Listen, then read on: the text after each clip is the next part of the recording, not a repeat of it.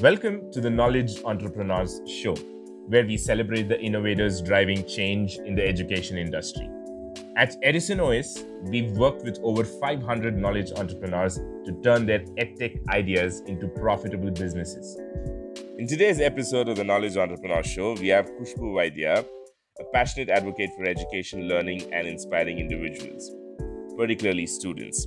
Driven by a purpose and leadership, Khushboo Vaidya has launched two ventures that embody her vision. Boarding Pass for Success is the first one. Recognized as a nominee for the prestigious Indian EdTech Awards 2021, this extraordinary platform provides personalized one-to-one industry expert mentoring to undergraduate STEM students. EdCalibre, the second one, is the innovative math practicing application gamified to engage and empower high school students while connecting mathematical concepts to real-world applications. Hi, Khushboo. Good Hi. afternoon to you. Thank you so much for being a part of the Knowledge Entrepreneur Show podcast. Thank you so much for taking time out to be a part of this. No, I'm really happy to be a part of this. When I heard about this initiative, I was like, okay, finally there's something about the education industry, the edtech industry. And seeing so many entrepreneurs out there who are a part of this podcast is amazing to see other like minded individuals in the same industry. So thank you for inviting me here. It is my pleasure. It's our pleasure to have you on the show. So, Khushboo, let's get started. My first question is usually it starts off, with if you can walk us through your journey. I know that, you are involved in two projects at the same time. One is the EdCalibre, and another thing is Boarding Pass for All. Is that correct? Yes, boarding pass Uh, was correct. yeah. So, I'm sure, both are interlinked. But um, if you can walk us through your journey, what led you to uh, getting into education and finally having started at Caliber. Yeah, absolutely. Just to start with, it never started as okay. I want to be an entrepreneur. It didn't Right. start as that. Like entrepreneurship was like far away from what I had in mind about my career or future. But just things happen, and I took opportunity whenever it came for things that I had passion for, and eventually I got here. So basically when I graduated, I did my bachelor's in electronics and communication engineering from Gujarat. And after that, I got a chance to teach digital signal processing in SVNIT Surat. So during that time when I was teaching, I had that in me, like, this is interesting, like finding different ways to make sure that the student understands what the concept is. And somehow from the beginning, I was always, I didn't know consciously, but subconsciously through my teaching, I was always trying to make sure that students understand the real world part of it, like why they are studying. Yeah. So that was there, but just like any other bachelor in India, I also wanted to do masters. Everybody was doing masters, going abroad for their masters. I was like, okay, I will also go. So that time I didn't have like a particular goal or such. Like just like any other person, I was just following what others around me did. So I pursued my masters in engineering from University of Waterloo in Canada. And I think that's where I got to see different perspectives of teaching and learning. Especially just when I'm giving exam here, it's more of oh, you can bring a cheat sheet of formulas, and the questions are not about like, okay, what is the formula of this? The question is about how will you use this formula in this situation. Right. So that I mean, like I said, that practical part was somewhere there, and this just gave it a like more platform to emerge out. And I felt like this makes sense. Like why was I cramming formulas back there, right? I can easily Google it now. So Right. so what I thought was I wanted to share that perspective with students in India, and I wanted to share, like, how I struggled through my engineering years. I just wanted to share so that the current students don't struggle that way, and they have a perspective early on so that they could start their journey towards practical application early as well. So Right. that's what inspired me to start a platform called Boarding Pass for Success, where I conducted seminars and webinars for engineering students, especially in India. And I invited speakers who were different industry professionals and researchers in a STEM field. So I wanted to, and also those individuals were from MIT, Stanford, Google. What I wanted to show students was, okay, they are working in Google or Amazon, but it's not how they started their journey. Like we all start the same way. It's never like, oh, they are working in these companies, so they're like different people. No, they have the same journey as us, and I wanted to remove that imposter Right. syndrome from the students, right? It's I mean, I still have it sometimes. I'm aware of it now, but initially we are not aware of it. Right. So that's what I wanted to show to the students, that how they got there, how was their journey, not just Right. see where they are right now, but how they got there. And Right. that can inspire them to work on some similar projects. It can inspire them to like work on things that matters most in the industry, rather Right. than just focusing on marks, because we all know it. I mean, it's important, but not as important in the end. Right. So that's what I started with. And uh, again, I didn't know it was an entrepreneurial journey. I was just creating an education, awareness platform through that. So I went to India as well. I used to spend 3 months every year in India. Right. Just a quick note before that, I quit my job because I felt like I wanted to pursue this. I didn't know exactly what while I was working here in Canada, but I felt like if I don't uh, pursue this now, I might repent in the future. Right. And it's good because I haven't looked back. It was difficult to quit my job, but I knew I wanted to do something in education field to help students out. So that's why I came to India and spent 3 months here figuring out what's going on. And that's where I conducted these seminars as well on inspiring engineering innovation, conducting seminars on robotics, just bringing awareness on these platforms. So yeah, I conducted a seminar in one university. Another university approached me. I gave a seminar there, and that's how we were able to give seminars in over 25 institutes in Gujarat, Maharashtra, and there were webinars in Tamil Nadu as well that we conducted. So that's when I created this partnership of like 25 universities, where we used to regularly conduct monthly webinars. Even when I was back in Canada, we used to conduct these webinars. And right now on Boarding Pass for Success, we have more than 60 plus career guidance interviews of these professionals. And anyone could just have like a free login and can watch those videos. It's a free platform for all the students out there. Wow. Now, while I was doing Boarding Pass for Success, I attended an entrepreneurship seminar in India while I was there. One of my friends who was a founder shared that, you know what, just come and attend this seminar. You might like it. And I think that's when that I realized, oh, I am on entrepreneur journey, but I just didn't know it. So that's when I started to think more from the perspective of, okay, I've created this platform, but how do I sell these videos? Like the business part of it was in the picture, because if I am pursuing this, it has to be revenue based as well. Or Right. I should have like another income coming and then I can pursue this on the side. But what I Right. felt was I wanted to give my full time into this. So, with more analysis and all these seminars, we also conducted in schools as well. So, it gave me both perspectives of how school students think and how college students think. And one of the most important feedback I got from these two different set of students was when we're talking about application based learning, right? So college students were like, oh, I wish I had this when I was in school. And when we were interacting with school students, their approach and feedback was, oh, this is really interesting, I want to learn more. So I think that's where this I could see this distinction of where we can make change the most, or rather than make a change, that's a later part, but where we can help students the most, like Right. we can start early. So meanwhile, I was also selected here in Montreal as one of the top 10 early stage startups.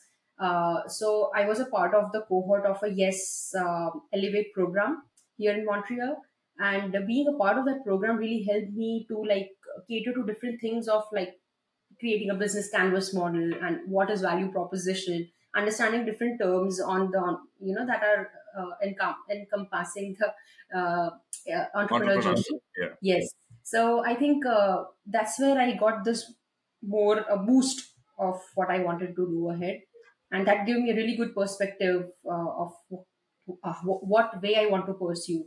What should I continue towards boarding pass, or is school student, like school area, the most uh, effective way to go about? So I think I chose that. But meanwhile, boarding pass for success, we already had a lot of students. We have already signed up members on the website. So every month we continue to conduct webinars for the students in partnership with all of these universities that we had.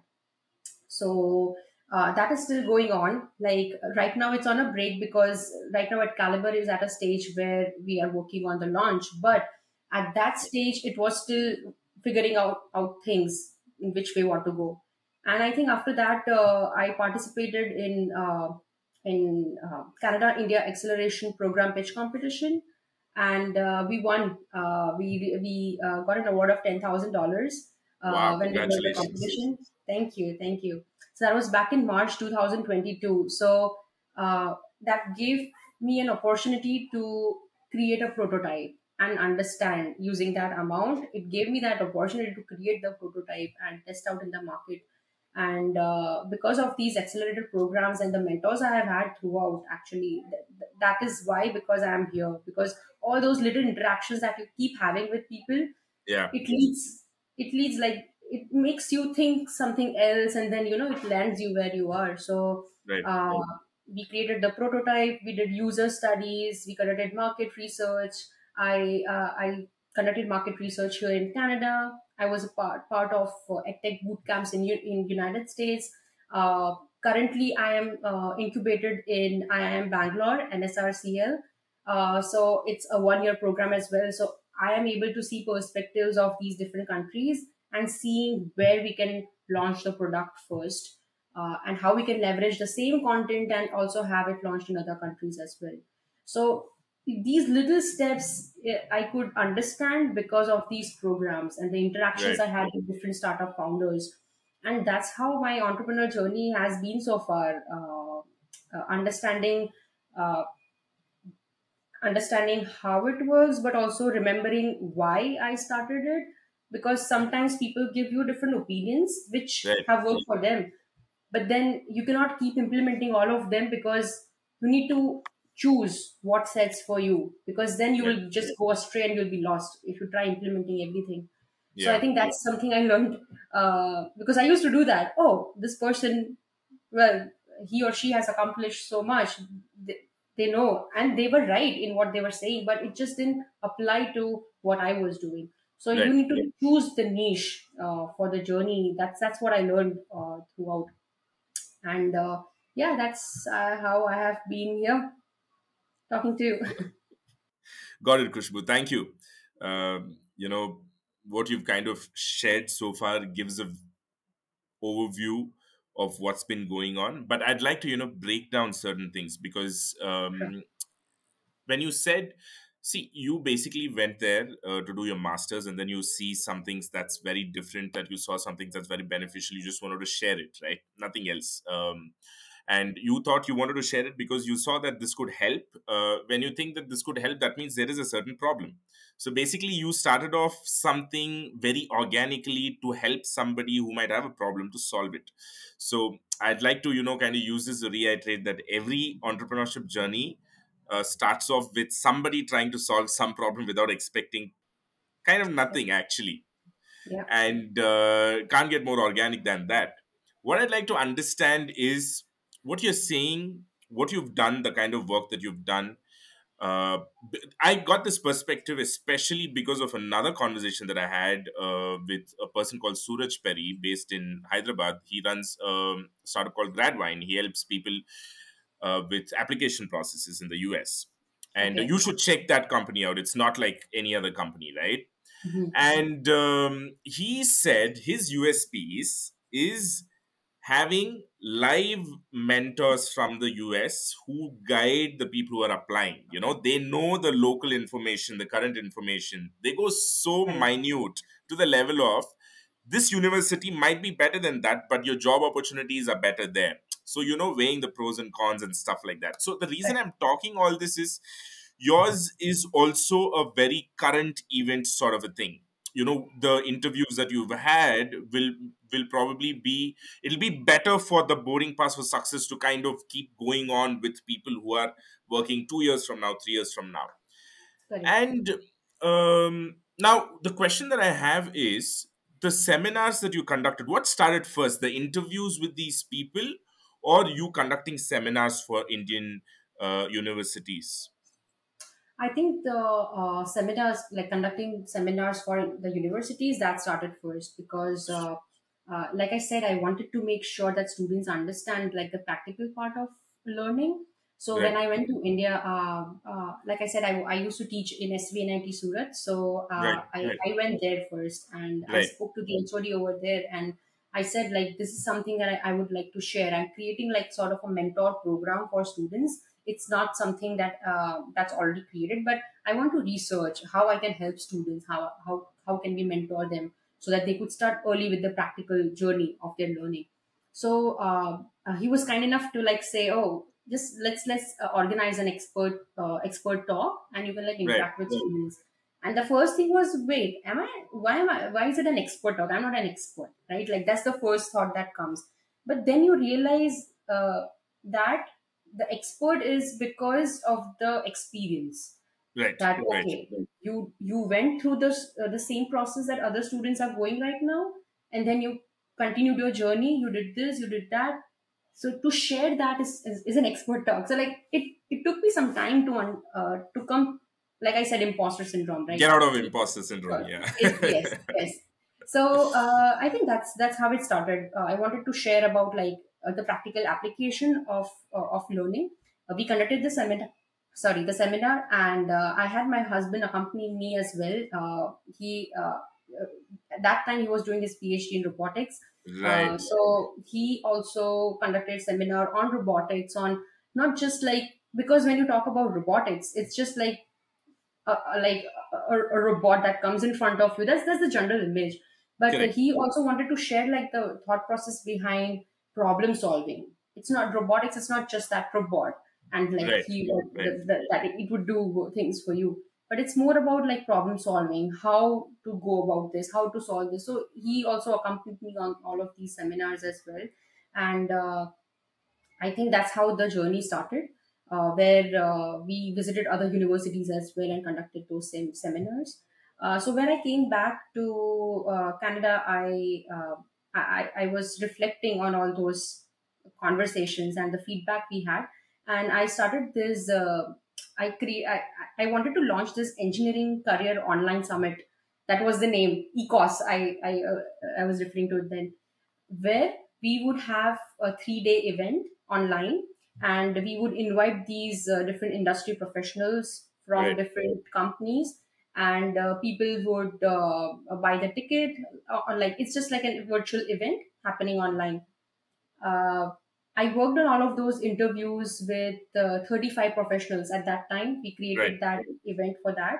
And I created like brochures and everything. So for me at that time, it was like, oh, I have created this wonderful platform that doesn't exist out there. So I will yeah, have like students coming in like this. My tickets will be sold like this, right?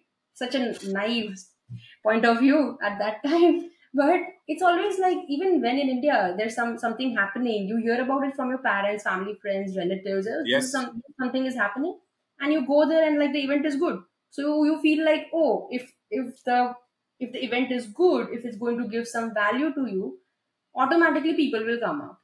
yeah, But it's, as you know, it's not the case right, always. right, right, That's when I realized the value of what marketing is, what sales is, like a completely different perspective. But again, it was a learning process. Like right, right. I was still happy to have. We had 30 students who signed up for the platform. So for me, it was a big deal. Wow, that's That not bad at all. exactly not bad at all, right? I still had 30 students coming up, but how I had You envisioned were a was, oh, topper, weren't you? sorry, You were a topper while studying, weren't you? yeah. always I can having see like that high attitude. expectations. I You're know. not happy with 30 signups in the start. You're like, oh, Yeah, okay, not bad. right now when I think about it, I was like, oh my God, 30 students is a lot. Yeah, it's a 30 lot. students have to Yes. serve, it's a lot. Uh, and, uh, and the thing is like during that time, in my mind, it was like, oh, I will have like thousands of students signing up for this. There are so many students, this and that and all.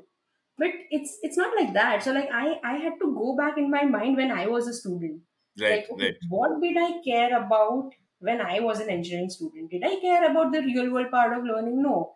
Did I care about, jobs? I was like, oh, I'm still in the second year, third year, I'll see when time comes to it.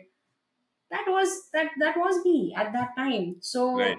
uh, I mean, there were a lot of learning processes where I had to reflect back on like what I or what a person in that situation would have done. So that was the time when I understood like the customer point of view. What are their pain points? What are the challenges they are facing? What are Right, they ready to spend money on? I mean, students would spend like 600 rupees, 700 rupees on like on movie or something like that in a day.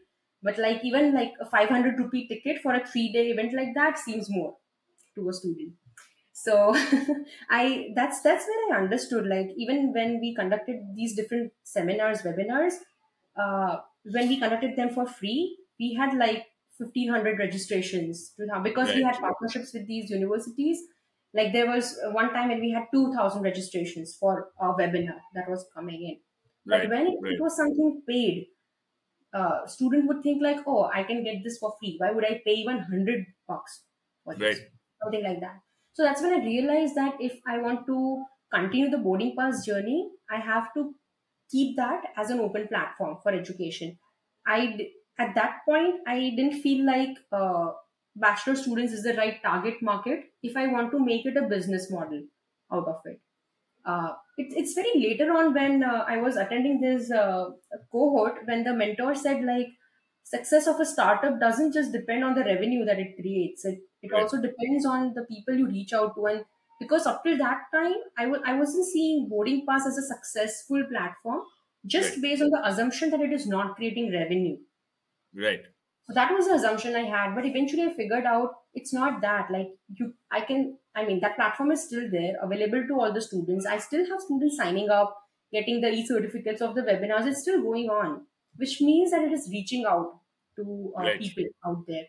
right, So, but I felt like uh, that was an end towards creating a business model. So I had to segue towards what works. And I think even initially there were mentors who had told me like, if you want to create a business model, school like K to 12 is the right market for you.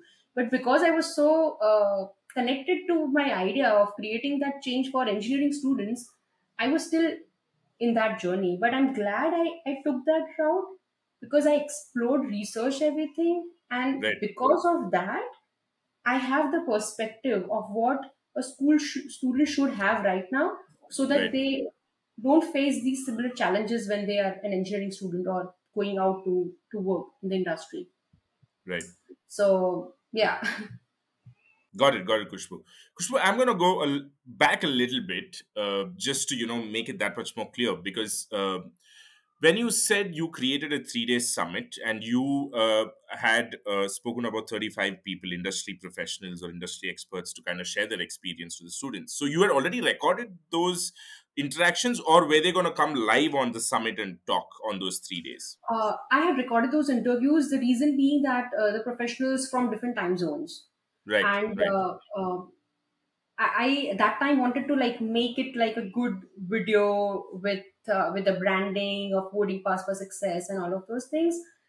Seminars and like Zoom and everything was quite new. And I'm talking right, about right, 2019 at that right, time. People were still using Zoom, but only for like professional purposes. And it was new for me that time too to record these videos on Zoom.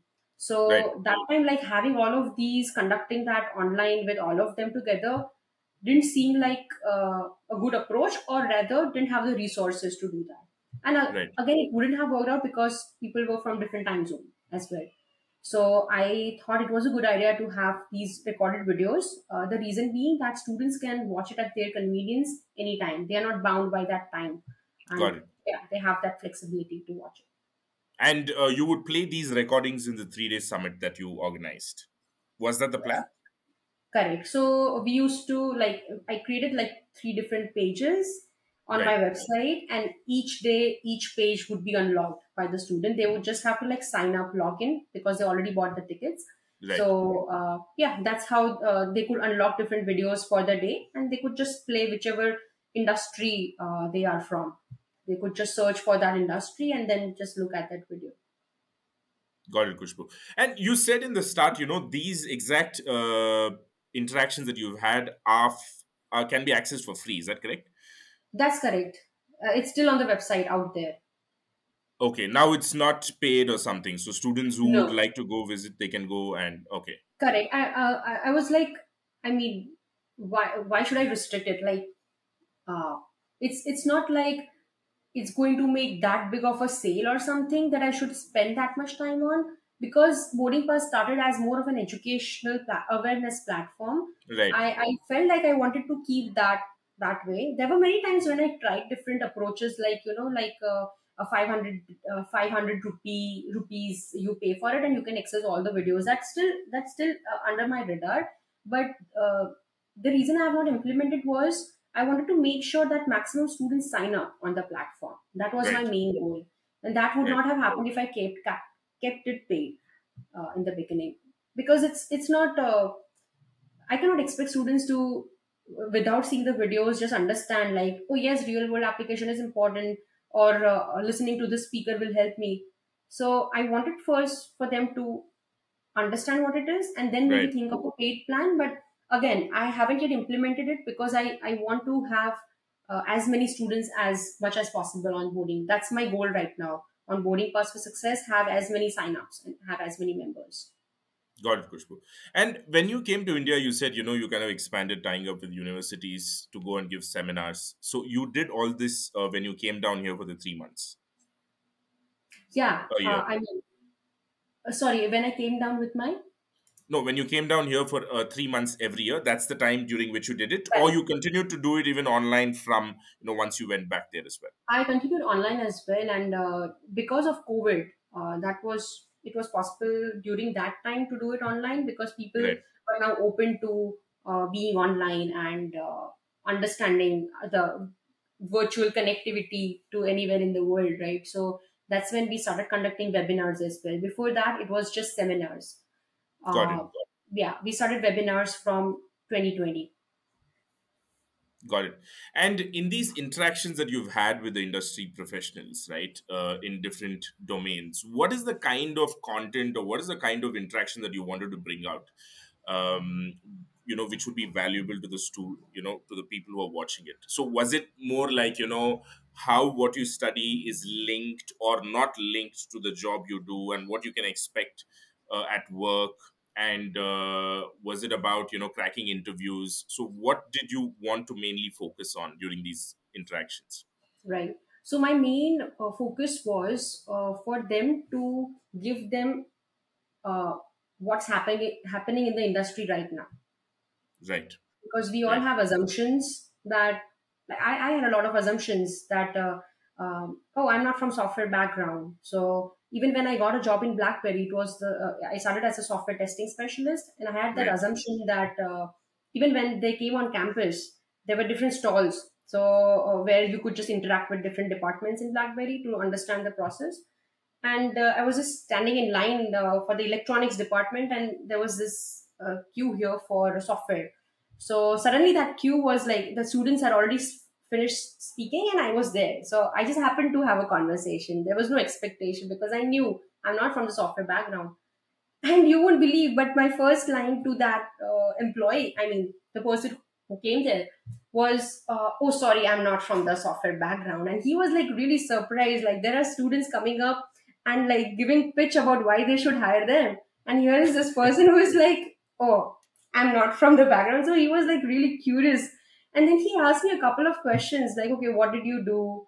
And then he was like, I talked to him about my journey as a lecturer in SVNIT, how I used to interact with students, and He saw how I was communicating, how I was answering in detail about what he was asking. And for me, it was just a conversation. I didn't know he was like actually interviewing me.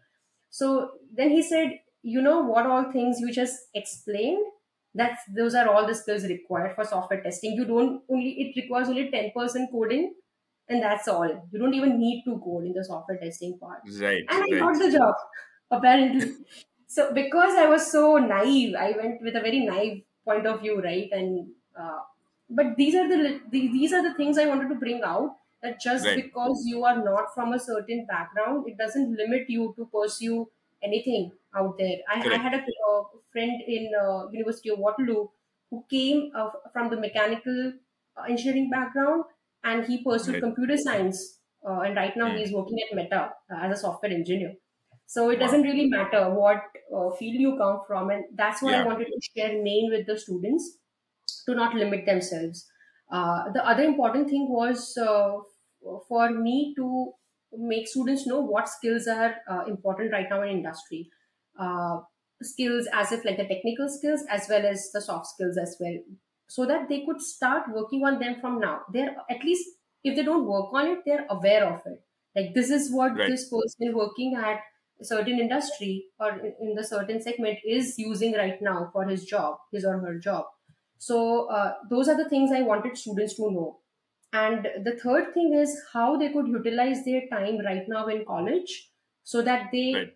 have a portfolio when they graduate. It's not like fourth year is over, I Right. need a job. Like portfolio wouldn't happen overnight. So that was the thing, to make them understand how they could leverage their time right now in college to work on these different projects. And that is one of the things I saw even while I was giving interviews, or when I was in the research process of what works in the hiring process, is if they ask you a question, and if you have no experience, if you just know about it reading on Wikipedia, but if you have never experienced it, you won't have much to share, and the interview would look, Right. yeah, it very like, it wouldn't make sense for the, they won't get that feel that you are in it. So to share that share about that particular skill, you need to have an experience attached to it, like what you did with that skill, what challenge came upon, Right. because you face these sort of questions, right? Tell me like your weaknesses and strengths, and what challenges you did you face, how did you overcome them. And you cannot, it has to be organic. So that's what Yeah. I, if they experience that in college, they will be able to share more experiences during the interview, and it's a smoother process for them to graduate. So these were the three main things that we spoke about. But I always asked the interview the speaker at the end, like, if you got a chance to give an advice to your younger self, what advice would it be? So just to give a recap of, okay, what they should have done, because students are at that stage, they could do it right now. Right. So Right. yeah, these were the aspects I wanted to cover during all of these seminars and webinars. Got it, Kushbu. Great. And this BlackBerry interaction that you had in that stall is obviously after your masters. Is that correct? Yeah, during my masters. During So your like masters in for Canada. internship. Yeah, so I did my internship in BlackBerry, and that translated to a full time job after I graduated as well Got in it. BlackBerry. Yeah. Got it. And you said you spoke about what you focused while interactions. Just to break it down a little bit more. So, how did you, what did you do to reach out? Did you use what platforms did you use? Did you use LinkedIn? What was your pitch like, and how were these people responding to you? All these speakers that I invited, Yeah. they are all my friends. Oh, right. Yeah, because so I studied in University of Waterloo in Canada, and like I mentioned previously, my husband was doing his PhD in robotics in PhD. United Right. States in Right. WPI. Right. So all of his friends and all of my friends, I first reached out to them. So those were like the first 30-35 people whom I had interviewed, and Right. then through mutual friends reaching out on LinkedIn, I was able to conduct more webinars every month, Right. and that's how I reached to like 40-45 individuals more. And There were few speakers who came, reached out to me on their own because they saw Wow. that Okay. I Right. have been a part of this initiative that helps students, and they were like, "Oh, we want to help students as well." So that's when I realized that there are so many people out there who have faced that journey. They want to help students so that they don't face the same challenges, and that's where I created a mentoring platform initiative on boarding pass for success. So initially, my thought process was I am doing this without money. I'm not charging anything. But Yeah. for Yeah. me, it was like if these speakers are giving their time, they should be compensated with money as Right. well. So that Right. it was my thought process during that time. Like they should be Right. compensated for their time. But again, when it comes to mentoring, brutal honesty, like even when we think about mentoring, it's like it's free advice. Why would I pay for mentoring? That's the general idea that I have seen even among Correct. students, even right now. Why would I pay someone for advice? And now you have chat gpt. Why would I pay someone for giving me advice? As a student, you don't understand that the experiences that they come with, Yeah. it can help you. They realize it later on. You know how I said Right. about the feedback I got from engineering students during application based learning? They were like, "Oh, I wish I had this in school." Yes. Yes. So it Yes. all of these speakers, industry professionals, it was the same for them. Like because they are in the later phase, like in the working stage, they are like, "Oh, I wish I had this platform that reaches that gives these seminars to students. I wish I had this." So it's always like the third perspective, and you can see like a clear picture when you are in it as a student. You don't realize its worth. Right. So along with that, the thing was I was already on the EdCalibre journey along with that. So maybe I could not give too much focus on like reaching out or conveying the right message of how mentoring helps. Well, for me, I felt like I did everything. I spent a lot of time doing that because we Hmm. had all of these students coming during seminars, webinars. Uh, we used to promote this mentoring platform over there as well during those seminars, and I received a lot of people for inquiries, but they were not willing to pay for it, and it was not like a big fee, like minimum fee per hour that we charge for someone giving their time to you. Right. So I Right. think that's when I realized that this cannot be paid, or I'm not still at that phase where I know how to translate this into sales or into revenue. So either of Correct. the things, but I felt even some of the students I know, when they're like really smart students. So when they had to do a course online, it was like 99 rupees for that course. So that student was like, "Oh, I can just do this on YouTube for free. Why would I pay 99 bucks?" Right? They don't know what expertise it is coming with, Right. but they we don't do that. Like even we, if we just giving them benefit of doubt, even we do that at times, Correct. right? Yes. So I felt like that is not something that I want to pursue because, and I knew later on that in entrepreneurship, uh, first, if people don't know about the product, first you have to spend a lot of time, resources, money, everything on educating them of what it is, Yeah. and Yeah. then the selling part comes. Whereas if people are already aware of, courses online or something, they're already familiar with it, we don't have to spend on educating them what it is. So I Right. felt like it was taking a lot of time for me to educate what this is. And I didn't feel like it is something I wanted to pursue as well. So the mentoring platform is still there. But now we let students come to us. We don't like put it out there like, we will charge this much amount for an hour. We let students come. If they're interested in mentoring, then we speak to them, understand the student first, that is it worth the mentor's time as well, and then we connect them to mentors. But again, it's not on a paid basis right now. We just connect them to help them understand. And there are these Wow. industry individuals who said like, we want to volunteer, we don't want monetary aspect out of it. So only those individuals who are okay with that, we connect them to those mentors. And right, and then later on with boarding pass for success, we we partnered with an overseas education consultancy, AOM. It's in Ahmedabad. Right. So how we have partnered is the students who come to them early on in 12th grade or early engineering phase, who want to apply for abroad, and they have to create a portfolio now, right? So Right. Right. they partnered with us so that the mentors can help them build the portfolio, and then their consultancy would just help them create a profile out of it as well.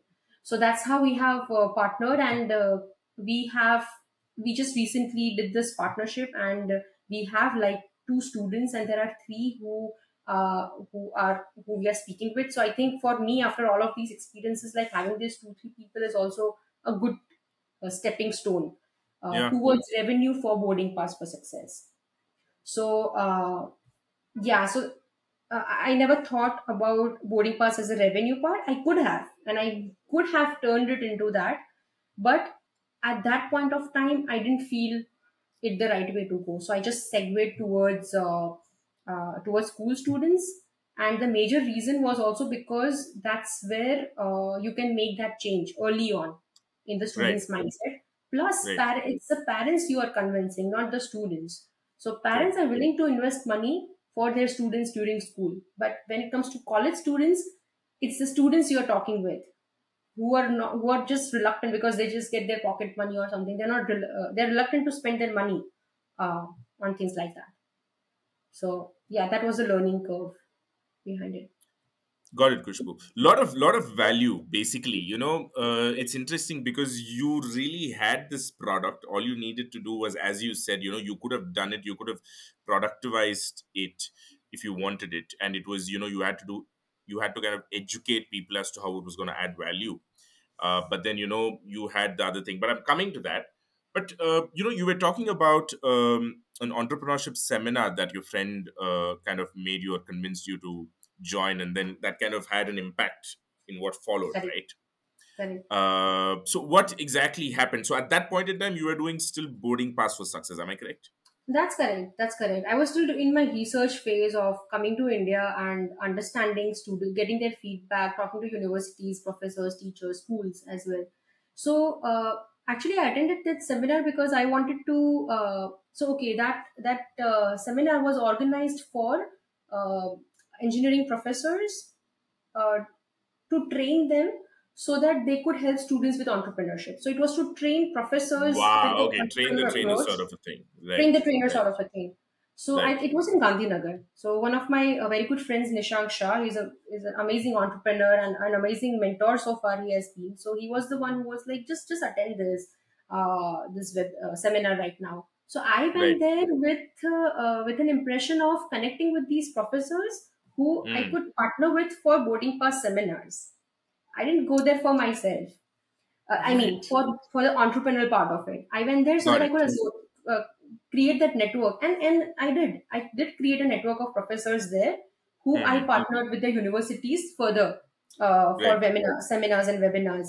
But it was me who ended up coming inspired out of it towards the entrepreneurial journey, because there were many speakers, including my friend who was a speaker there as well, who were invited to speak about entrepreneurship.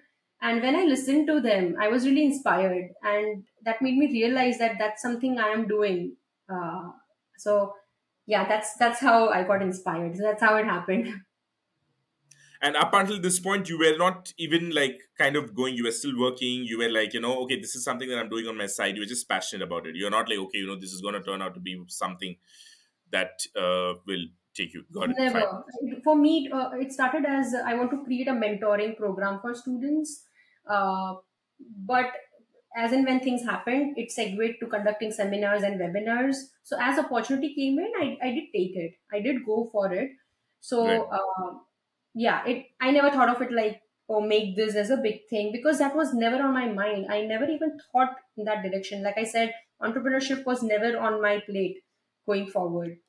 Got it. And you have certain things in your again assumptions and misconceptions that only if you are this sort of a person can you become an entrepreneur. Like this jugaad sort of a mentality that you have. It's called hustling, right? So Yes. I never saw myself as a hustler. Like for me, it was like there are these certain type of people who are in business, who hustle and make things work. So I never saw myself that this is how it is, and I had that misconception and assumption that this is how people are in that field. Right, right, It is eventually I figured out that you decide what sort of a person you want to be in that journey. If you want to pursue that, you don't have to fit in that profile. You right, learn, of course, but that doesn't mean you cannot do it. right, uh, there are so many entrepreneurs out there who do not have all the skills, right? For me, it was like entrepreneur has all the skills, selling and making a product and this, but eventually I learned that it's not how it is. That's why you have co-founders. That's how you have other people on board who can have the skills that you don't, and it's okay if you don't have those skills. You learn.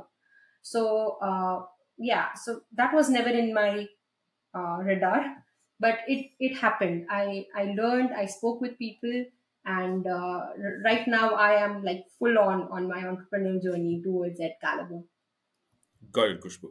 You said at one point you had to kind of, you took a diversion where, somebody told you K-12 is the way to go if you want to kind of monetize and, go into revenue making and stuff like that.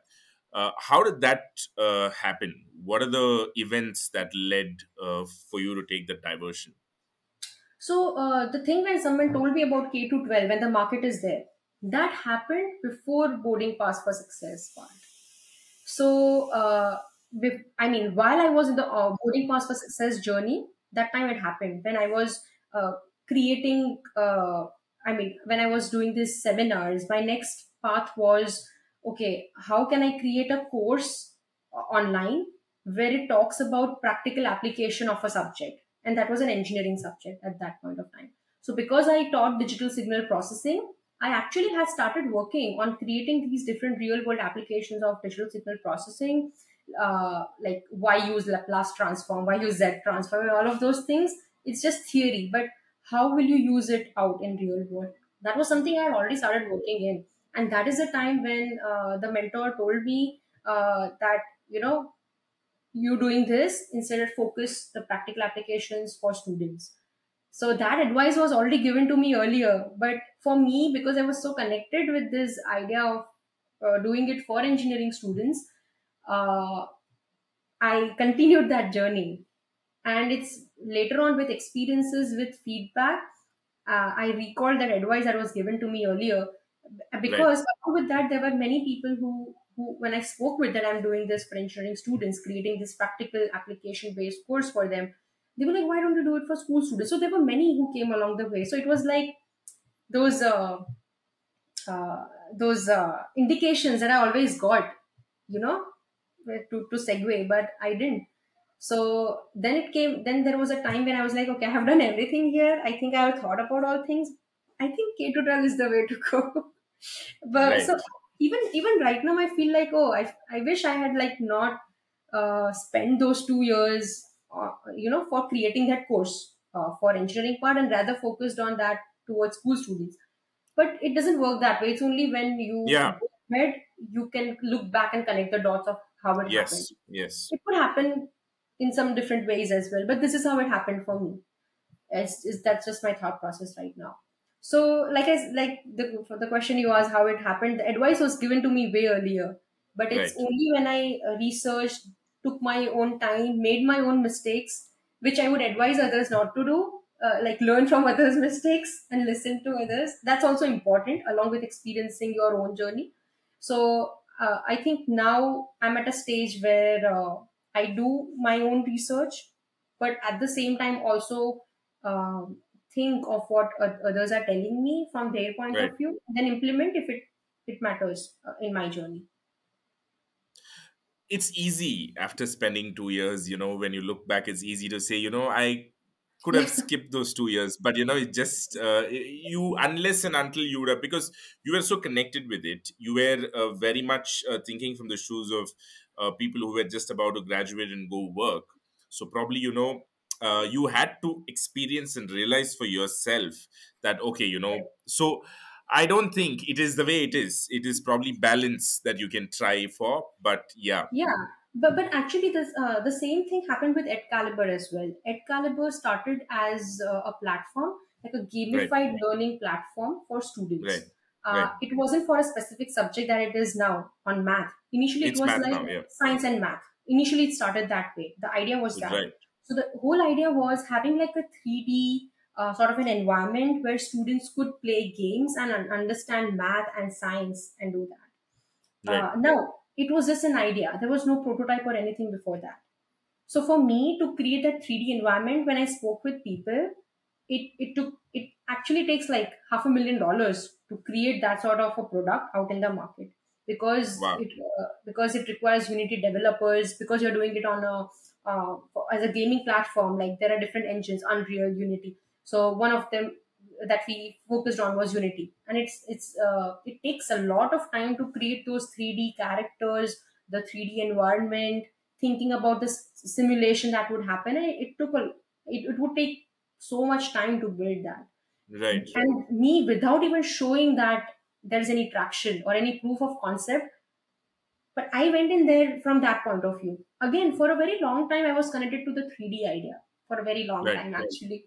And even right now, I think, oh, I wish I would have saved that time. But again, right now, we are at a stage where we are launching the first phase of the product, where it Mm-hmm. is 2D. It is not 3D. 3D is in the future phase. But Got what it. we wanted to show was, do students like studying with the real world practice of math right now? So we picked one subject and Mm-hmm. we picked one grade, and we will release it as first phase of a product in the market, where students, instead of doing the theoretical word problems from textbooks, we give them real world case scenarios of that problem in real world and different careers, and then they use math to solve that problem on our platform with guided quizzes and progress tracking and giving feedback. So that's Right. what we focus on. And because I changed that uh, from 3D to 2D, it significantly brought down the cost, significantly brought out the resources and the time that it will take to create that. So my goal is now to launch this product in the market, show revenue, gain early traction, see if people are willing to pay for that, and then turn this 2D to 3D in future. Because I see that initially it was making a 3D platform, the real world application of it, everything in one. Right. But eventually I realized I first need to validate whether students like the real world part of it. And then Right. 3D and everything is just like a feature upgrade. It's Right. that is not the product. 3D is not the product. The Right. product is the real world practice. Are students able to follow it? And I also realized that I made things too complicated. In your mind, it's not complicated at all. But if you discuss it with anyone, they will look, because it's in your mind, so you understand, right? But Correct. when you're talking it out, that's when I realized that the person is not understanding. So there's something I'm missing out, or I'm not doing right. So I simplified the approach so much, and that's when I started getting validation from people. So I feel like simple things are the most effective solutions. Complex things you can add it later on when people already Right. know about that, the why behind why you're doing it. Once they know that, you can do that in different phases. In future, I can have investments of 500,000 when we know that we have created revenue, we have customers who like this approach, and now we want more investment to scale or to create more features into it. So I think uh, that's the thing. Like you said, you feel like that time is wasted, but it happened with EdCalibre as well, not just boarding pass to EdCalibre journey, Yeah. but Yeah. even in EdCalibre journey, I was still focused and attached to that idea of 3D. No, I want to do that. I want to do that. Right. But only when I started uh, consistently talking to customers, telling them, showing them, getting their feedback, that is the part where it was the most learning. Most of my learning came from there, which initially I didn't while creating the mentor program or anything with Right. boarding pass Right. for Right. success. So there were learnings from boarding pass. There are still learnings going on. I'm sure in future, of course, there will be. I always see this as learning part till the end. So it's just a matter of sometimes keeping your ego back and accepting that it's okay that you spent 1 year or 2 years behind it. It's okay. because Right. sometimes it's like the opportunity cost. No, I think there's some term. I forgot about it. Uh, Confirmation bias. Is that the word? No, never mind. But I think there is this term when you are trying to. Uh, I, so it's like going to watch a movie in a theater with some expectations, and you don't like the movie. So Oh, instead you're of talking about leaving, sunk cost fallacy. yes, sunken cost fallacy. Yes, that's right. I saw the term in the Art of Thinking Clearly, the book that I read. Yes. Right, right, right. So you feel like because you have spent so much time, you have to make You've it work that because you've way. done But so much work. Yeah, yes, yeah. yes, because you've done so much work, you've spent so much time. But I think you have to set aside your ego at that point of time. Just come back to your basics. Say it's okay. If you have found a path, don't be afraid to pursue it just because you have spent time on some other thing Yeah.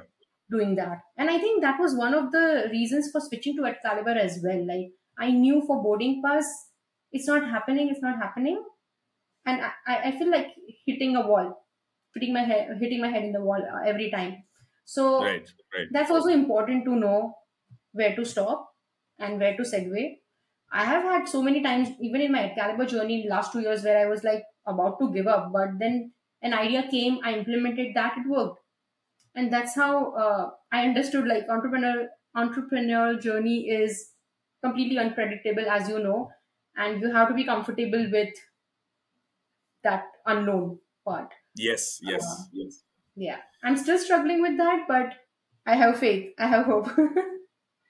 No, I'll give you another perspective. It's interesting that you spoke twice about, 2 years with boarding pass and then 2 years with EdCalibre. I've spoken to founders who were early to the market. Everything's sorted, but they were early. That also happens.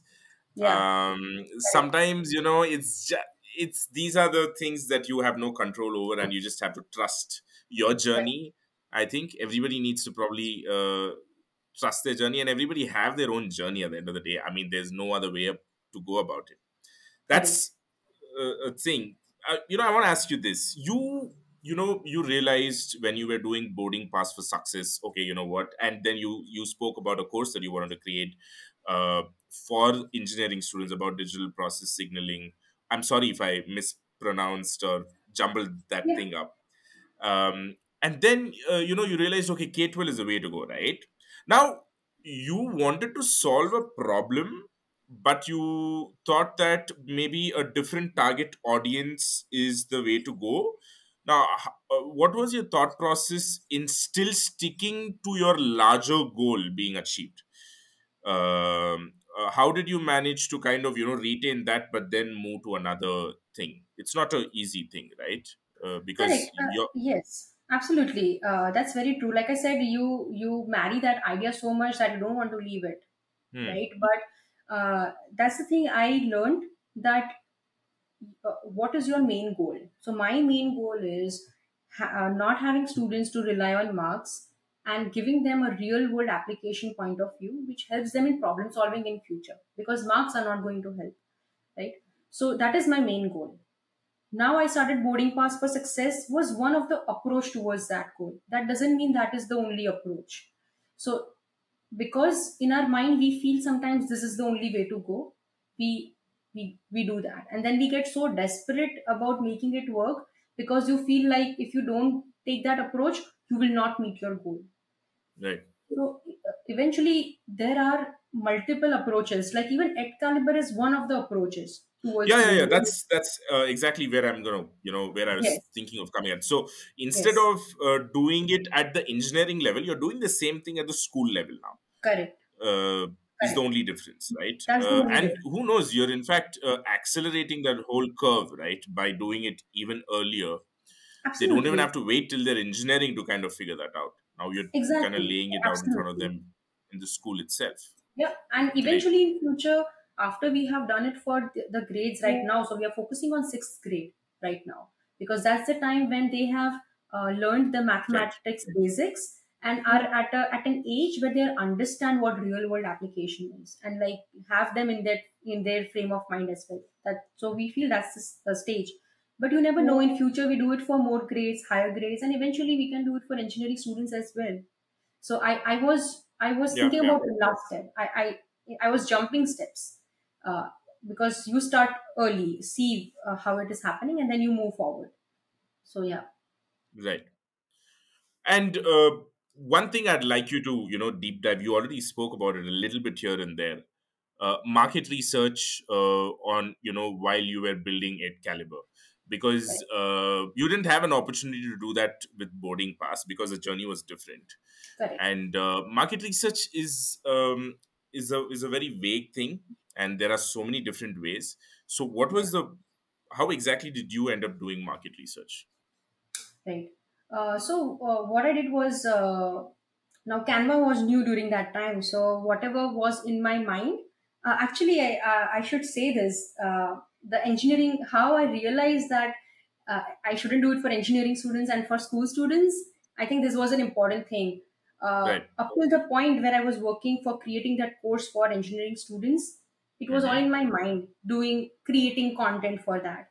But it is Right. only when I put together what was in my mind, like visually on Canva, that's when I realized that, oh, wait, this is more towards school students. I don't think this is for engineering students. Mm. So, because you have it in your head, you visualize it in a way how it's going to be, but when you put it out there and see it, that's Right. when you realize the practical part of it. So I think that was the turning point behind why doing it for school students. So what I did Right. was, when I was creating that visuals on Canva of having this 3D sort of an environment, I was just taking different things from Google, just creating that flow that so that I could see it visually and talk to students about it. So I started with science. I took a subject on sustainability. I think Okay. there was one topic in eighth grade that I took, and I created a prototype out of it. And then we conducted uh, user studies one on one, how the student likes it, do they like it better. And I think during that phase, we understood that students love the real world approach, so that validated my idea that students love it. So that was a time when I created hypothesis, like what are my assumptions and what I need to validate. I was going by that path, actual entrepreneurial path. So when I did user studies, I asked them the right questions, and it's during that time I got to realize that students still struggle more than science. They still struggle with real world application of math, because they are like, okay, where am I gonna use trigonometry? Where will I use equations? Where will I use algebra? I mean, even Right. now you Right. see so many reels and memes out there, like, oh, I studied this. Where am I using it? Right. So I felt like math was like the low hanging fruit that I could start with first, and I didn't have to educate people about it. People already know about it. Problem was already So, existing. Yeah. yes, it was already existing. So that's when we created a prototype on math. We created like a simulation for equations.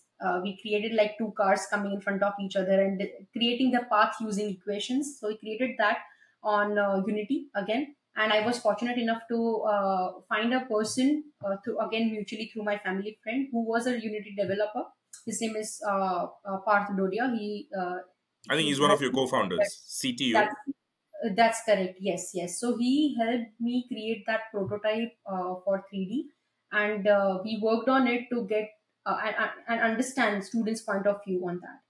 Now, although students liked it, but there was this part where parents still felt like it is a game and it is not studying.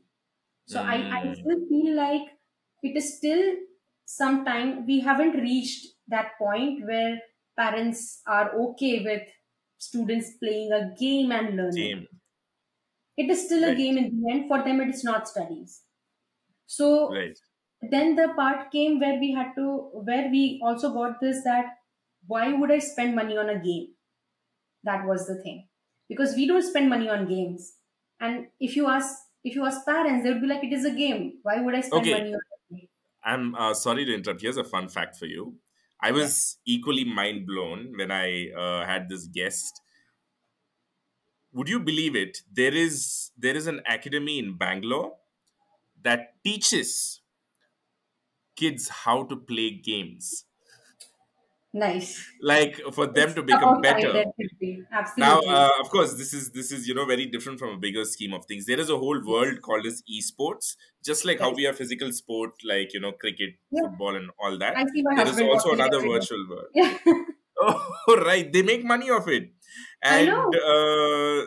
yeah, so there is an academy, and parents send, there are those kind of parents also, where kids are being sent to this. So, yeah. And, Correct. you're talking about parents wondering, oh, why am I going to spend money and, buy Yes. games? So So, we there are are, getting there, but it will still take time. There are parents being aware of it, but I think it right. will still take time. If you think from a business point of view, I have understood one thing, like spending time on educating will take a lot of time out of you. And what will Right. happen is there will be other companies coming in who would leverage that there is education part already being done by someone else, and they would cater more because they have that sales expertise and everything to cater to them. So Right. I feel like uh, I have done that with boarding pass for success, and now I want to do leverage that main vision that I have for real world into a system where people understand. So Right. it's like, to change a system, you first need to get into the system. So this is the first step towards that. Eventually, we will bring the gaming part of it into it as well. But I cannot just start with that because it requires, because gaming is not my goal. Yeah. Yeah. Using gaming for the real world approach towards learning is my was one of the approaches, right? So yeah, so during my that market research, like that was the one thing where the other thing is, like I said, when it's a game, even for any other game, just general, uh, not people who are like very much into gaming, but why would I spend money on a game? It should be Right. free. Games are like that. So the part where I had to connect edtech with gaming was difficult, and I think that's where the Hmm. educating part came in. And I Right. felt it's. I think I shouldn't go there right now. Right. So that's when I realized, okay, I need to have a more simpler approach. Students love that idea, but the other thing to keep in mind that I realized was, let's say if you have to do a course, and I tell you that, oh, there is this course where you could learn it with virtual reality tools, augmented reality, and gaming and everything, you will be very fascinated in the beginning, right? You would use it for a Yeah. week, few days. But if you want to learn something, you would have to come back to the basics of, okay, pen, paper, getting my thoughts. Those things, those technologies is just something for you to get interested, Right. in the Right. beginning. But I'm sure if it's a 1 year course, you will not be using virtual reality, augmented reality for that one whole year, Correct. at least right now, at this Yeah. stage. So I felt, for me to bring EdCalibre into the system of students where they could use regularly for math practice, I have to make it very simple enough, which is integrated in their lifestyle, not as a gaming thing, or those would be like perks that we add later on in EdCalibre. But for them to have, just like Duolingo, it's so simple, right? It's the language learning application. I use it to learn French. It's very simple. There's nothing Right. new about it, but yet people use it every day. Why? Because it's simple. I'm Right. sure Right. if there was like more features to it, like augmented, it would have been nice to explore, but not into my lifestyle as learning right now. So I felt that was the key. And market research, like how we did it with different people, we created like a math prototype, then we did research on it. And I also have like a partner in Surat, in India, where he Savan Arya, his name is, and he has his own coaching classes. So we Right. partnered with him, and we did user studies with his students, and he Right. is very well into this idea of real world focused learning. And he is our sales partner as well, for India, when we launched this year. So we were able to conduct all of these different user studies with different sets of people, and not only in India, but we also did it, the same studies here in Canada and in USA. Right. So I felt like more than in India, people here in North America were more fascinated with the real world approach. Like, I didn't have to explain them what I'm doing. They knew, oh, this is important. In India, there are people who understand the real world part of it, but the main focus is on marks. Okay, is this going to bring marks, which is equally important. But again, Right. we with EdCalibre, our goal is to have students practice math, which will eventually help them improve grades anyways. If they like something, if they do it consistently, they will get better at it. Right. So we Right. are not just focused on marks, but having all students being engaged. And if you see at the statistics right now, 86% of students are not proficient with math. So those people who are really good in math, we people here in North America say that, oh, India is a land where we have great minds. People are good at math and science, Yeah. right? But there's still that's only like the top 10% of the students. Like if there is a class, Yes. right? Maybe 10 people are good at it, but the remaining 40 are not in a class of 50. So my focus is to cater towards those remaining 40 people on how to make it engaging for them for math. Like when we were doing one of the user studies, there was this student who I was asking questions, and she was in ninth grade, and she said like, Hmm. "Oh, I don't like math at all. I mean, I'm not going to take or make a career where math is involved." Because you see, career decisions are based on that as well. So after we did Yeah. this user study where she used this simulation to understand linear equations like the slope intercept form. After that, when I asked her, she was so thrilled. She's like, in 15 minutes, you changed my entire perspective of math. So that is what we want Wow. to give Okay. to the students, to change their perspective of where math is used out in the real world. And it's not limited to just STEM. For any field, math is connected everywhere, in agriculture, in finance, in Yeah. art, in whatnot, right? So that's how we bring real world tasks to students so that they could practice and apply math skills rather than just learning. It's more of application that we are focusing on. So that's how my the market research with that caliber went ahead, just getting details from the students, and now we are at a stage where we are starting with 2D, like with all of these user studies that we have received up till now. Right. That's what we are incorporating in the phase one of the product right now. Got it. One of the things that you kept repeating when we spoke about market research was prototype, right?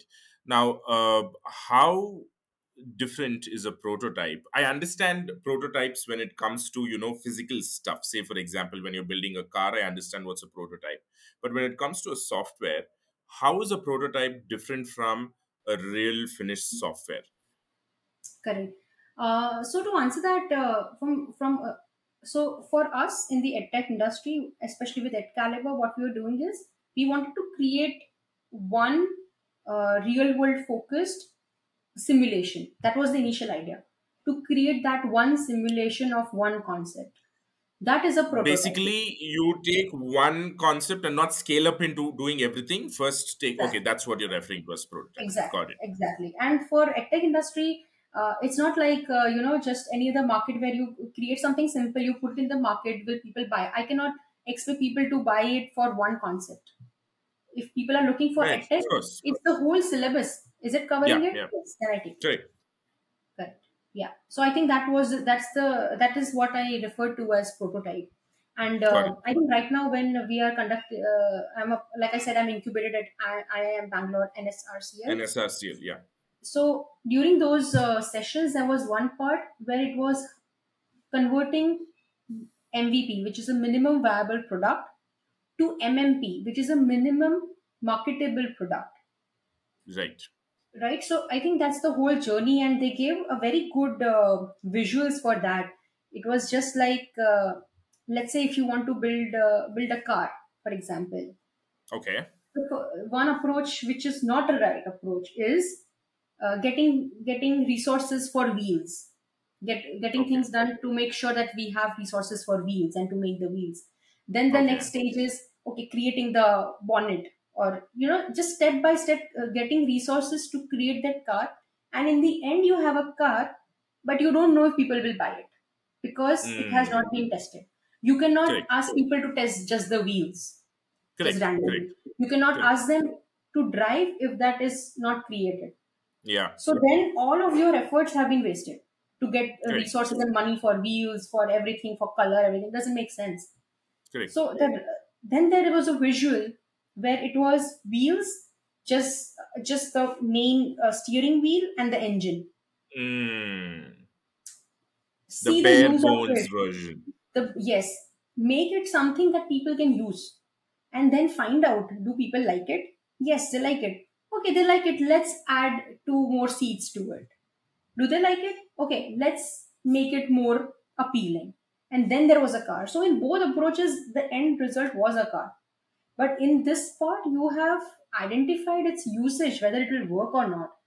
And then when you're going into the investment market, like getting investments, right?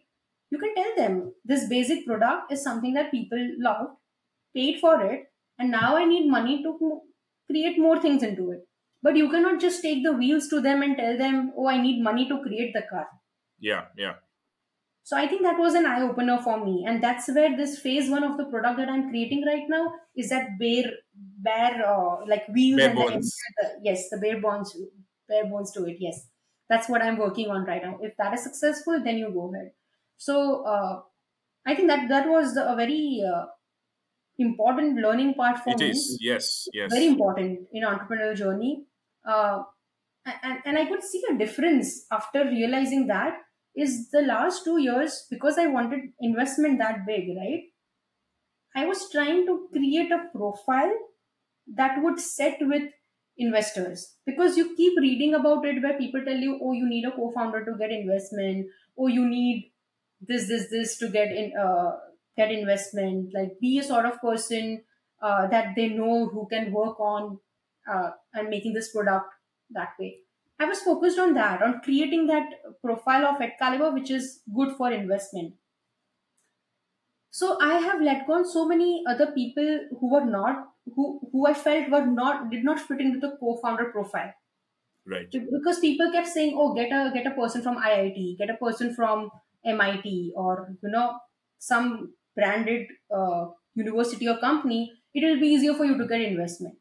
So I Right. felt in doing that and creating that profile, Profile. lost focus on why am I doing this. Like I felt like I'm not in this to just get investment. I'm in this to achieve that goal. Yeah. And Yeah. it just didn't make sense. Like two things didn't set together. Right. But only after I let go of that idea and created a simple approach, it brought my investment down, the time down, the people that I needed. It brought all of those things down. So I bootstrapped. I was able to pay for this product from my family and friends by raising money within that. It wasn't that big an Awesome. amount as 5 million. Sorry, $500,000 that I had to raise. So I became so free. Like I did things the way I saw them fit. I Right. brought on people on board, not looking at their profile, but the skills and the value they're adding right now. I don't have to show someone that oh, this person is from this certain industry or this, and I don't have to sell the product. I mean, sell the company right now to them. Right. So Right. that was also a very good eye opener for me. I used to keep attending these investment sessions, making sure that, and at some point I felt helpless. So my goal was something else, and I was doing something else. So only when I started focusing on this first phase of the product, if it gets whenever we get early traction in the future, I think then in future it would be a good time. Okay, I have created this product. We have users, we have revenue. These people help me create this. I want them on board, but I need more money to add these things. And then you go Right. to investor. So I feel that makes sense. I don't Yeah. have to like impress investors. I'm an equal with them and telling them that I have done it.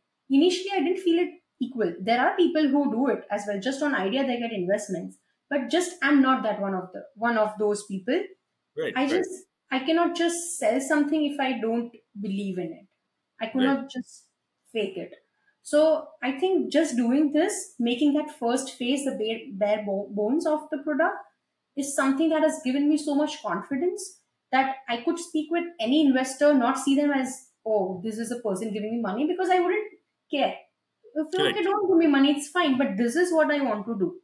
At least I am sure of it. Initially, that was not the case. So I felt that was a really good eye opener. It gave me the confidence, because confidence comes with talking to customers, not just in your mind. It's not in your mind. There are these customers who are willing to pay money for it, who are willing to buy the product, and you also understand the pricing part of it as well, whether it works or not. So I think these two things were eye opener for me going ahead in my journey. It's interesting because you just said a while back how doing a real job and then attending an interview makes so much difference because there's something to talk about, Exactly. right? And that's exactly Exactly. what you underwent. Exactly. Yeah, it's just Exactly. not with jobs, right? Anything you Correct. want to go Correct. get something done, it's better that you've done something, because Correct. nothing you can describe as much as the actions that you've done. Absolutely.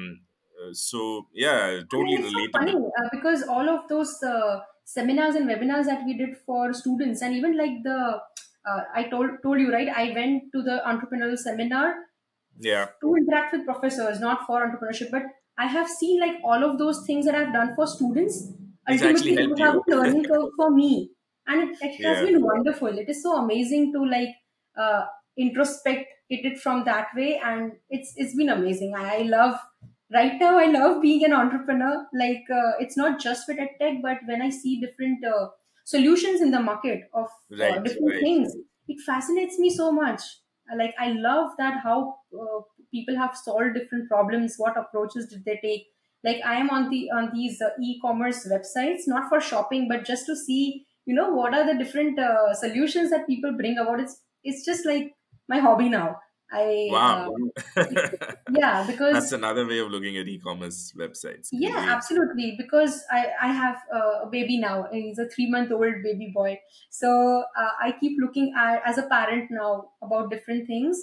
So those things that we didn't have solutions for our parents when we were kids, there is everything available now. I write the problem, I find a solution. And it is amazing to see what different solutions people bring about. I'm not a shopping person at all, to be honest. Yet, in my spare time, I just keep looking at these websites just to see the product, what they did. So I guess I'm in that frame of mind now where I see everything as like a product and the journey and everything about it. Yeah. Great. I mean, very wholesome is what Yeah. is the word that I'd like to use. Going back to market research, Khushboo, how long did it take for you, and what are the challenges? Did you face any challenges when you did your market research? And if you did, how did you kind of sort those things? Because it is established by now how important market research is, right? Yeah, You absolutely. might as well fail at market research, shut shop, and go, Yeah. rather than going all the way and then having to realize that. Absolutely, for sure. And that was the difference between boarding pass and EdCalibre, that the market research that we did. The main, if you talk about the challenges, uh, I think it was more of understanding the pricing part of it, because it's a very tricky part when you're doing user studies in like when Mm, you're doing market research on understanding the pricing. Uh, I came across this model where and it's very later on that I realized one of the challenge was understanding the pricing part. How much would people pay for it? right. So that was the thing, because you keep talking to these people, but when the time comes for like paying, I wanted to see how the pricing thing works for them. Like they liked it, but how much are they willing to pay for it? So doing market research around that was a bit of a challenge to understand that. The other thing is also people might say they would spend it, but would they actually spend it or not? Are two different things. So Mm, just asking those sort of questions. So it was more of we realized we had to create like a good set of questions where we understand their pain point and what they are already aware of and what they are willing to spend money on. What are they already investing money on? So the thing was for us to realize: are we asking them to spend the money that they're already investing on our platform, or we are asking them to spend extra money on things that are already investing it, but this is something extra. So Right. just segueing through that part was again a learning curve during our market research. And I think for market research challenge, I wouldn't say there were any challenges. The reason is because I had the Unity developer who could create that prototype, a working simulation. So it was not something I was explaining to the students, and they were actually seeing that. So I think that was I was really grateful to have that Mm, part. okay. And like I said, we won $10,000 in a pitch competition. So we were able to create a prototype which is out on Android and iOS as well. People can download the prototype for free. We created tasks for so there were like three 2D tasks and one 3D task, just Right. to get different perspectives how it is. So we created that for four concepts to see how, do people like it or not. So I think money could be a challenge if you have to create a prototype which Perfect. requires Yeah. certain skills. So I was grateful that I had the expertise and the amount the money as well to create that prototype and going forward in market research. While you mentioned, while talking about market research, one of the important things that you spoke about is asking the right questions, and then so I realized that asking the right questions is also one of the important aspect of doing market research. So did you have to, how much time did you have to spend in questions? Was that a difficult thing, or because I mean it comes across easy? I'm just trying to make sure what did it really take. What changes did you have to make? What preparations you had to do? Why do you think that? Why so much stressing on the questions is basically what I'm trying to understand. Yeah, that's a good question actually. So initially, I did stress on what sort of questions I would add, but then I felt like I have to learn while talking to customers. Like it's on the job, you learn it. So initial set of questions, I did research on them and created them, but I didn't. I'm grateful I didn't do that because I usually do. I didn't focus too much on perfecting those questions. I just went out there, and as I Right. was talking to customers, I got different ideas of what I should ask them. So I kept a note of it. So the next time I spoke with a potential user, I made sure I added those questions in as well. So Can I you can think you give me an example? to think of a specific example, Any random stuff. let's say we started with science, right? Right. So when we were talking about subject learning, math was not in the radar. So only when the parents said, "Do you have something like this for math?" That's when our chain of thought started for asking questions about subjects, which are the subjects that they think are Right, difficult for right, them. right, So then right, we right. added the math part about it, like what you don't like, what you like about it. So this is just one small example of, No, no, but got it. Yeah. we kept adding questions, and I think I say the same to all the founders who are starting that don't stress too much. Like I attended I make sure I keep attending different webinars and everything so that I don't get full of myself that I know everything. I keep listening to others and see what so I make sure I attend every week one webinar or something like that. Right, So one of the webinars I attended, they said, like, usually startup founders are so much focused in making even the prototype perfect that they don't go out, they take a lot of time to go out, right, and right, rather they could have spent less time there, gone out, understand what the user wants, and then made those changes accordingly instead of just understand thinking, oh, this is how you do it. So I felt like one of the things they mentioned was when they wanted to speak to a principal about their product, they just created an Excel sheet, just a flow, and they showed it to the principal and they understood it. They also got a letter of intent for their product. So they didn't have a product, it was just like a flow for them. So I right, feel like just do the bare minimum that you can to get inside, because you feel in your mind like, oh, this requires perfection, this or that, but your customers don't feel that way, right, right? right, So instead you could have spent that time talking to them rather than focusing on making it perfect. So I feel like initially I was at that stage to make it perfect, but then I was like, let's just go out.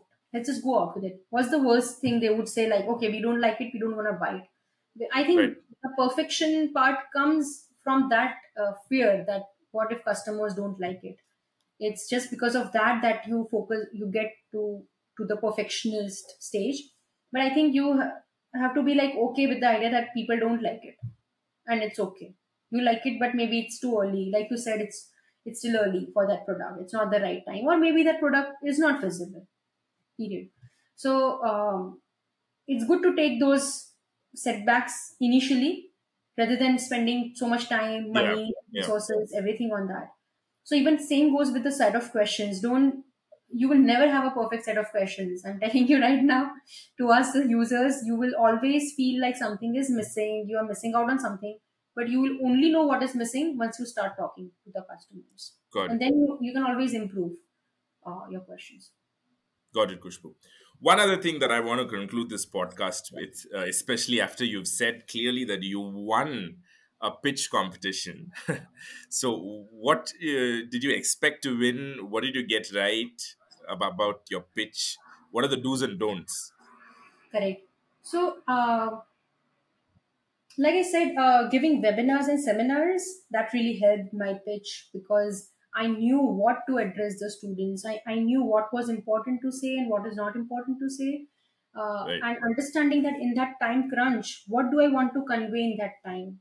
So, of right, course, it takes a lot of, I did a lot of rehearsals, pitching, and everything. But I feel like something that comes naturally to you always helps. So I was also part of this Toastmasters mm, uh, organization, and I think that really helped me because you could just go there and talk. Initially, it was difficult for me to see myself speaking.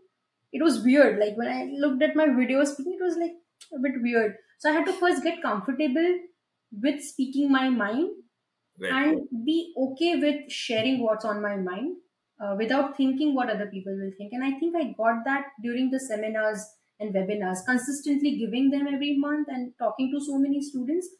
It that automatically gives you the confidence while you are pitching. So I think right, that was there. Like to speak your mind with confidence was the one thing that helped me for my pitch competition. I knew that my value proposition is unique, so I made sure that I have the right colors and the right images and the right videos to show that. But again, not overwhelming them with too much. So I right, feel pitch should have only the right keywords and something that you want them to see, not too much. They don't want to know too much. If they want to know, they will ask you questions in the Q&A round. But there is a flow that you tell them, like first of all, whenever you think about pitching or saying something to them, right? Or if someone is talking to you, let's say you are the listener, why would you want to listen to this person? That's the first thing. If you're selling right. a product, it should touch my pain point, like my nerve of something, right? For example, for my baby, I was looking for the right pillow so that he doesn't get the reflux. Babies have reflux too. I didn't know Yes, that yes, yes. until I became a All the time. I saw that when yes, I had my niece. yes, exactly. So if you're selling me a pillow and if you tell me, does your baby have reflux all the time? Are you tired of Mm, seeing your baby? Or uh, uh, does it fear you like your baby has reflux all the time, right? So now I'm hooked to that. right, I will right, listen to you now. So for every pitch, that first hook is very important. right. Then you can segue and introduce other things, but it's a hook that helped me. Like my question to the audience was, imagine the time when you were in school. Did you feel like, why am I studying these theoretical math equations? Where will I use in real world? And majority of the times the answer is yes. Yes, yeah, yeah. So they are now hooked. They want to listen. Like, okay, what am I doing to do that? This because they've already gone through that. So I think that helped me. And even in the Q&A round, they asked me a question like, there are so many edtech industries out there using gaming and using these technology, VR, and so many. Like, what makes you different? And I think that was my answer. Like, yes, there are industries that are leveraging these technologies to educate, right? But to educate, that part is still missing. They are incentivizing with, okay, we are augmented reality tool, right, to Right, learn. right, right, It's right. something they're leveraging, but there is still the learning part. Just using augmented reality is not equivalent to learning, right? So that's what I answered them. Like people, tech industries are, there are many industries, they're leveraging these technologies to explain the concept, whereas EdCalibre is leveraging the same technologies to help them understand real world part of the learning. So that's where it makes a difference. So I think just being conscious of what your competitors are doing and what different you are doing in the industry, especially in the edtech industry, because there are so many industries coming up, and it's about time. Like there needs to be a change in the education part, and I'm glad that there are so many industries coming up, and I'm a part of that, those companies as well. So I think understanding about the competitors, knowing what you are doing versus what they are doing, also helps you a lot with your pitch. Just one thing I'd like to ask you, because I think it's very important. When you were saying you did successfully differentiate yourself by saying that it's a very subtle difference. Others are using leveraging AR, VR, AI, whatever it is, to teach the concepts. You're saying that you differ by bringing the real world part of the learning. Could you give It's me an about example? applying. Yes. Could Correct. you give me an So example? absolutely. So let's say if you go to an edtech platform, they Right. are teaching you uh, algebra, okay, linear Okay. equations, for example. So there they would teach you. There might be a person explaining the linear algebra concept, and then they are using some augmented reality or virtual reality to show some animated video to understand that Got it. concept, Got it. Got it. Got it. Got it. right? Right. Versus what we do is we still giving you a simulation, a gaming platform, but our approach is how can you use linear equations to help a space scientist with fuel calculations.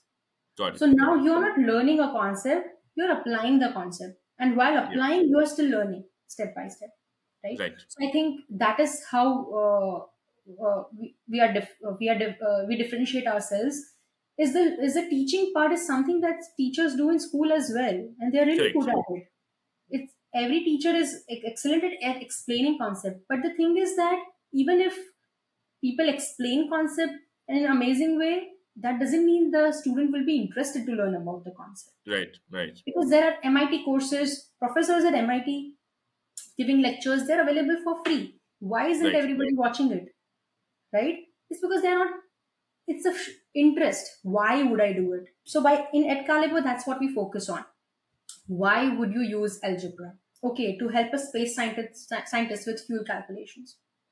And by doing Right. that, you're also learning what a space scientist does through that curve. But just to echo again to what I was saying earlier, that is what the differentiating point Yeah. is about why.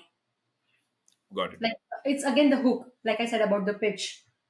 You need to Right. hook the students first, and then tell them why. I mean, how and why and everything about it. No, I get it. You know, it just took a while for me to just kind of click, because edtech platforms would somebody would draw a circle on the board, and somebody else would use AR, VR, or AI, whatever it is, to draw that circle in an animated way, in a colorful way, in a 3D way, whatever it is. But it's Yeah, still the same. It does not, it is only enhancing the presentation part of a teacher drawing that circle on a board. correct. But as you say, if you can go a step ahead and show people where exactly a certain concept is used, of course, nothing like it. And in Yeah, fact, it'll kind of give clarity to children or students who are learning whether that's what they want to do or not. absolutely. So they can Because there are directly, students who, let's say, you show that concept to them, the students would just think it as a something to learn because they have to get marks. yeah, yeah, But if there is correct, a student who doesn't like math, but because of this approach, and if they're interested in fashion or something like in finance or right, anything, and you give them a question regarding fashion industry, like there's a fashion event coming up, how can you use algebra to help this yeah, fashion designer make it a success, yeah, right? Any person who is not interested in math as well might be interested in the why, in the right, problem statement. and that's Right. where it gives them the hook to continue Right. to coding. Got it, Khushboo. Khushboo, it's been a pleasure. This was literally like a mini, a deep dive into early stages of a startup.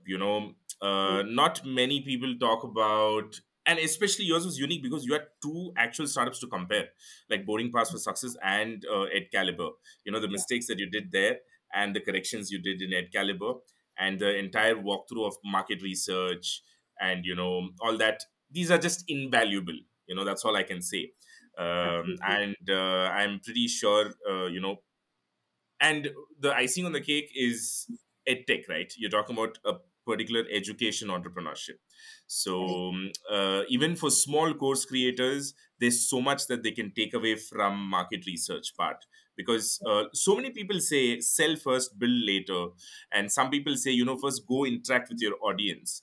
And the way you spoke about prototype, and how just do one small part of your course, and then that's where I was making the link to, because a lot of our audience, we are expecting them to be course creators, small time, who are teaching their niche expertise and Correct. stuff like that. Wait, I somebody were teaching how to put babies to sleep. So it goes down to as such things like that, right? So there are infinite things that people are teaching about today in their Yes. everyday day-to-day life stuff. So I think I found this very valuable. Thank you so much for indulging me, kind of going deeper and deeper as I was questioning you. It was a pleasure. And I'd love to, I thought I did. I spoke a lot about your processes, the way you kind of build your thought process. I feel I've not explored or dove deep into EdCalibre itself. But given that you are in your early stages, I'll probably get back to you 6 months down the line and see where you are. I'm sure you're going to be somewhere, and that would be an interesting conversation as well. Absolutely, absolutely. Thank you for inviting me to this platform. I'm glad that I was able to contribute through my experiences and maybe stop someone else from making the same mistakes I did. Uh, Exactly. Even if one That's person, and I mean, sees it, the it's purpose is achieved. purposes Yeah. as well. Absolutely. So no, I'm glad, and thank you for bringing up such an initiative. I'm just looking forward to hearing your other podcasts as well. Thank you for Sure. Thank you. creating this and accumulating this insights and experiences of tech professionals, especially. Thank you. I'm glad to be Thank part of you. it. Thank you, Kushbu. This podcast is brought to you by Edison OS, a no-code edtech platform to operate an online education business. Knowledge entrepreneurs can use Edison OS to sell online courses from their own websites, manage online masterclasses, launch mobile learning apps, sell online practice tests for competitive exams, run online learning communities, digitizing their offline tutoring business, use it as a learning management system, and a lot more cases in the domain of knowledge commerce.